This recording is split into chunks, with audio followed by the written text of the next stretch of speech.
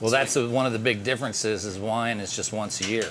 Beer you can do all year long because you've got a grain that stores. We've got the fresh grapes, so we have to make it right away. Okay. See, that makes so much sense, and for some reason didn't even occur to me. Today, Washington Beer Talk is featuring something a little different, a winery. Willridge Winery, to be specific. It's a little winery over in the Madrona neighborhood of Seattle. Over there at their Madrona location, they ferment, package, and distribute the wine, and their recreational vineyard in Yakima grows the grapes. This is a special presentation by Washington Beer Talk for the Gigantic Bicycle Fest. Willridge Winery will be serving your wine at the beer garden after the bike races at the Gigantic Bicycle Fest, August 24th to 26th. If you like what you hear here, then you'll have to swing by the festival to sample some of their wine.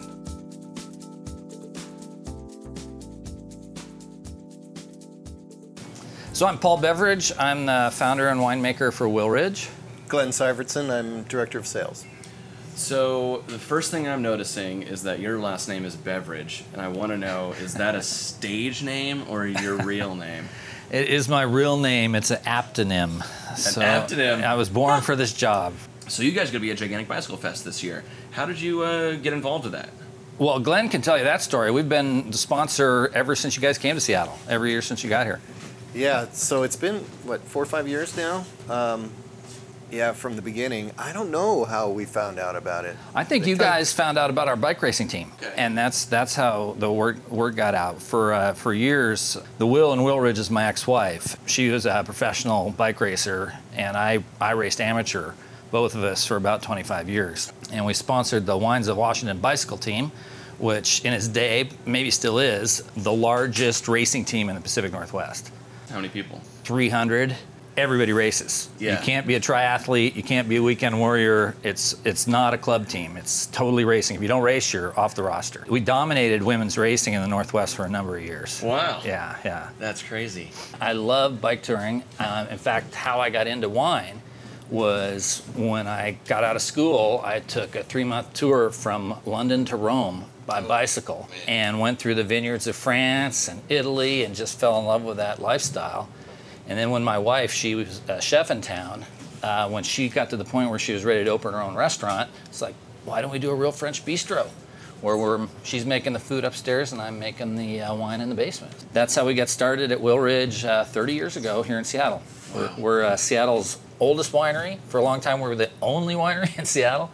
And we're celebrating our 30th year this year. Where we're sitting here is the original winery in the Madrona neighborhood of Seattle. So this has been here from the beginning. Then 12 years ago, we planted the vineyard over near Yakima. The area is called Natchez Heights. Bike racers know it because the state championship finished it at our vineyard for a number of years.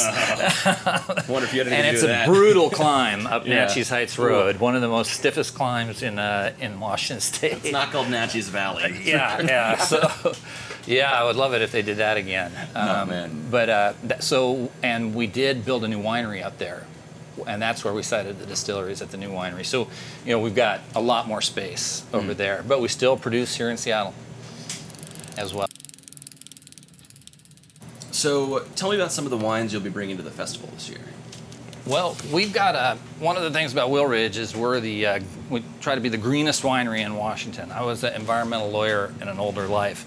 And so anything we do, we're organic, we're certified biodynamic, which is the highest level of certification. Only one other winery in Washington has it. What does it mean? It's beyond organic. It's all these positive steps to maximize a lot of composting. The vineyard is a complete life cycle, no outside inputs. It's very cool. Tell me a little bit more about that. What do you mean a complete cycle, no outside inputs? Like your fertilizer is, generated in within your own bubble or something like that? By the marmots that live in the vineyard and eat the grass. And there are bioreactors providing the nitrogen that the grapes need. You can also use cow manure. We have chickens. The whole idea is that the farm is like a living organism itself. And the farmer is the brain, but everything else it's beyond sustainable. And there's also a lot of positive steps, a lot of farmer's almanac stuff, planting by the phases of the moon. It's pretty cool. It'd be a whole nother podcast. You said beyond sustainable, and I'm sort of imagining it's so sustainable that it almost can export Sustainability. Yeah, sustainability is really a kind of a greenwashed word. Sustainable is sort of like you used to smoke 20 cigarettes, and now you only smoke 5, but you're still smoking, you know. And so with biodynamics and organics, we're completely clean. We add nothing to our brandies, and we add a little tiny bit of sulfites to our wines, but just the bare minimum to keep them from turning to vinegar. At Gigantic this year, there's going to be red wine. It's 80% Cabernet Sauvignon and 20% Syrah, all Washington grown and produced, and it's packaged in 1.5 liter pouches, recyclable. Sports bags. Otherwise called the sports bag. Yes. Yeah. I love it. The sports sack. The sports sack. And besides being able to take it anywhere, it also stays fresh until it's gone. And so we're going to have those. I honestly don't know if we're going to be able to sell whole pouches, but we're definitely selling by the glass again. And the white wine is a delicious blend of a Chardonnay, Chenin Blanc, and Pinot Gris. Yeah, so we also do wine growlers. We're the first winery to do growlers since Prohibition in Washington State. And there, 70% of a wine's carbon footprint is the energy to melt the bottle. Beer has got a worse carbon footprint than wine because you have to cook it and you have to melt the bottle. So there's a lot of heat there. So when you wash the bottle with a growler, there you just eliminated 70% of the carbon footprint. The other pretty much 25% of the carbon footprint of a wine is transportation. It's a heavy thing to move. Well, you eliminate that with the bag. I prefer the refillable bottles and kegs from a pure environmental standpoint, but you can't deny the convenience of the bags, No. and the fact that sometimes, like a single person might not want to buy a whole 1.5 liter growler and have it sitting in their fridge. It's basically a bag in the box wine without the box. Yeah. What does that life cycle for a winery look like? So you're talking about how you ferment once a year when the grapes are ready to go. Yeah. So then it goes in these barrels and hangs out, or what's the deal? Yeah. Unlike brewing, wine's seasonal. You only do it once a year. So at harvest, which is coming up in September, October, November, we'll go out, get the grapes, crush them to release the juice, ferment them, then press them to get the juice off the skins. It goes into barrels and ages. Shorter time period for whites, longer for reds, and then we bottle and sell it. That's the process in a nutshell. Do you do it here? We have in the past, and we do our refillable bottles here. We do our kegs here. We do our Le Sport Sac. The sport sacks are filled here. They go in your pannier very nicely. You don't break them, and you don't have the weight of the glass. Although our bottle is designed to fit perfectly in a bicycle water bottle hole. The standard Bordeaux bottle is perfect. Okay. So that's why I have 3 cages on my bike. In case you're traveling to a party, you need to bring 3 bottles. But with the bags, you can stick them just So that's this facility, and then we did we have our own bottling line out in Yakima on Natchez Heights, so we do that as well. Some people say winemaker, but that word doesn't even exist in French. Yeah. Vintner's a good one because it implies you grow the grapes also. Yeah. Which not many wineries do. We're one of the few that owns its own vineyard in the United States. Now in Europe, it's kind of expected. That's why they don't even have a word in French or Italian for winemaker. Interesting. Because all the work is in the growing of the grapes. Yeah. We're just a caretaker at the end of the process. I control about 10 to 15%. Roughly of what the wine is, and so having your own vineyard and be able to have creative control from the very beginning is really critical to being able to maintain your own style. Well, and we're totally non-interventionist at Willridge, so we don't even add yeast. Oh, really? Yeah, our wines spontaneously ferment with the biodynamic yeast that's just naturally there. Yeah. Is that common? No. Okay. But it's the way it was done for thousands of years. Right. Until Pasteur figured it out. Yeah. So it works really well. And that gives us some unique character. Part of the terroir, what makes a wine from Natchez Heights different from a wine from, say, Red Mountain, the terroir, part of that, we think, is the natural yeast that grows there. So that's why we use that. And we also do things like, pick on phases of the moon to make sure that the yeast is in the happiest phase of the month, and the plants are the most sugars in the grapes. There's all sorts of things we do. But then once it's in the winery, we kind of are hands off. Our wines are pure. You hear the word natural wine. Our wines are natural wines, but they taste good. There's a lot of organic and natural wine made by hippies who don't wash their feet. Yeah. And it's kind of, there is some bad organic wine out there. That's not Willridge. How'd you wind up with Maison as your name? Sounded French. You Really, like because we've got the winery here in an old house. it? Yeah. Yeah, so it's kind of a stylized, a modernized version of the house on the label. Yeah. And then it's our everyday wine. So, wine you can have on Tuesdays, because it's priced to an equivalent of about $12 a bottle. It's wine you it's can a have on recession Tuesdays. buster. Well, they say it takes a lot of beer to make good wine.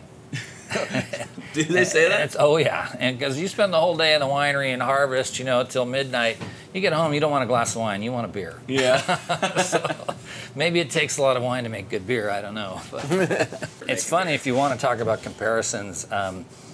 Brewers make excellent winemakers. Winemakers can make lousy brewers because wine preserves itself. We don't have to cook it. We don't have to sterilize it. There's no pathogens that can exist in wine. So we don't have to be quite as clean as you guys. Yeah. You can accidentally put your elbow in the wine or something like that, and it's not going to ruin it like it would a beer. And also, wine keeps, unlike beer, which is, pretty much from the day you get it, it's the best, and kind of slowly, with, few exceptions like barley wine. Wine, on the other hand, one of the few food products that can actually improve with age. That's why you get into the collecting of it. It's really just fortuitous that I opened a winery instead of a brewery, because the original plan was a brewery, and in fact we were 24 hours of signing a lease for the old Red Door Ale House space, and we were going to put in Seattle's first brew pub. Then I worked with Dave Bueller, Moose from Elysian, and we were going to open the first Elysian together, but I didn't like the building he had. And then by the time he found the new building, he had other partners. No, I'd opened the winery. So instead of doing that, I opened the winery. And, Whoa. Yeah. That's some crazy small world shit right there. We're open here in the winery on First Fridays. So we'll be open tonight and have all the neighborhood coming by, and we'll have live music and have some fun. Oh, so you sell out of this spot? Yeah, we're going to set this up as soon as we're done here. Oh, right on. Okay, cool. Where else can people get your wine? The best places at our 2 tasting rooms and our farmers markets. So we do more farmers markets than any other winery in Washington. We're the winery that got wine sampling at farmers markets. Well, talk about that for a second. What did that take? 3 years of my life in Olympia lobbying, just like the refillable bottles and kegs took 3 years, and even having an additional tasting room. So we have a tasting room in Pike Place Market called The Tasting Room.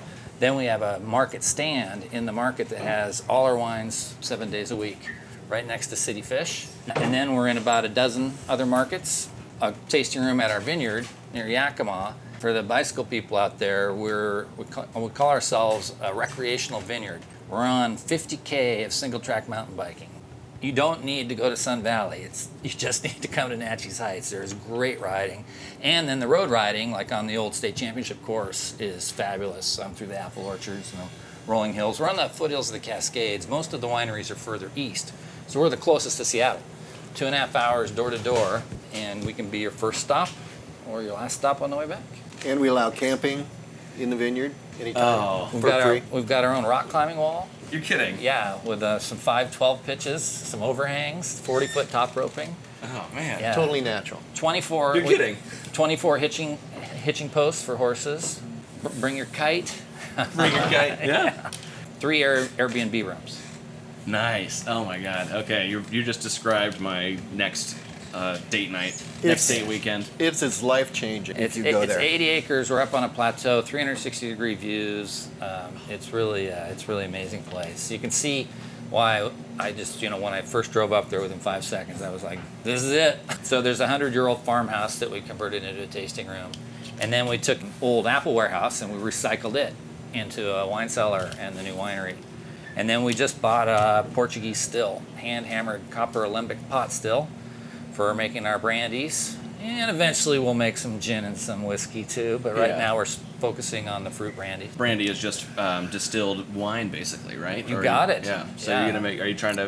Are you basically be distilling your own wine, or are you trying to make another product that you'll distill? No, we'll be certified organic and biodynamic wine from our estate vineyard. Plus we have apples and pears. Okay. So we'll make a pear brandy and an apple brandy. Nice. We'll make some grappa and a regular grape brandy. What's a grappa? That's brandy made from the waste skins. Remember I was telling you Oh. after the pressing? Yeah. Well, in the past we just composted that back into the vineyard, but there's alcohol in it. And in France and Italy, it's called grappa in Italy and Marc in French. It's a pomace brandy from that. Pomace is the leftover pressings. So now we'll run that through the still. 50% of Americans have never heard of grappa. Of the 50% that heard of it, 50% think it's terrible. So because it can be done as a very cheap byproduct too. So it's the cheapest form of alcohol in convenience stores in Italy. But we're not making that kind of grappa. We're gonna make the high-end stuff with just the hearts, and then it's as good as the finest cognac you've ever had. Believe it or not. Okay. If it's not, we'll just turn it into vodka. You said hearts just now, and I can only guess that's a distilling term for like the middle, the good bit of the distillate, right? Yeah, exactly. The part that's got the alcohol. So Okay. at the None beginning of this methanol, like the all the stuff that heads gives and you the foots, they headache. gotta go. Yeah, Okay. the stuff that gives you a headache is the heads. Then the hearts is the good stuff, and then the tails is water, basically. Okay. So when a distiller is greedy, they put too much of the others in, and that's why their spirit doesn't taste as good. But if you focus just on the hearts, which we'll do, and then all that other stuff, we'll put in our vodka program. Because vodka, you're trying to get rid of flavor, right? And distill it over and over. We're trying to hold as much flavor in as possible. We want our brandies, to smell like apples, to smell like pears, and have that character. Guys, we've been talking for a good amount of time. Thanks for coming by. Absolutely. Well, Thank the you for one talking to me. problem is we haven't had a glass of wine in front of us while we've been talking Oh, here. what the hell were we thinking? I almost. Let's pop a cork here and call it a day, huh? I'd be down for that. All right. Thank you, Paul, and thank you, Glenn. Thanks a bunch for the wine and for taking the time to sit around and chat with me. This was a special presentation for Gigantic Bicycle Fest. Catch these guys at the Beer Garden on Ride Day, August 24th to 26th, where yours truly has assembled a bunch of the best bike-themed breweries and wineries in town. This has been a special edition of Washington Beer Talk, and if you like what you heard and you want to hear more, then you can find Washington Beer Talk wherever you can get podcasts, like iTunes, Stitcher, and Google Play.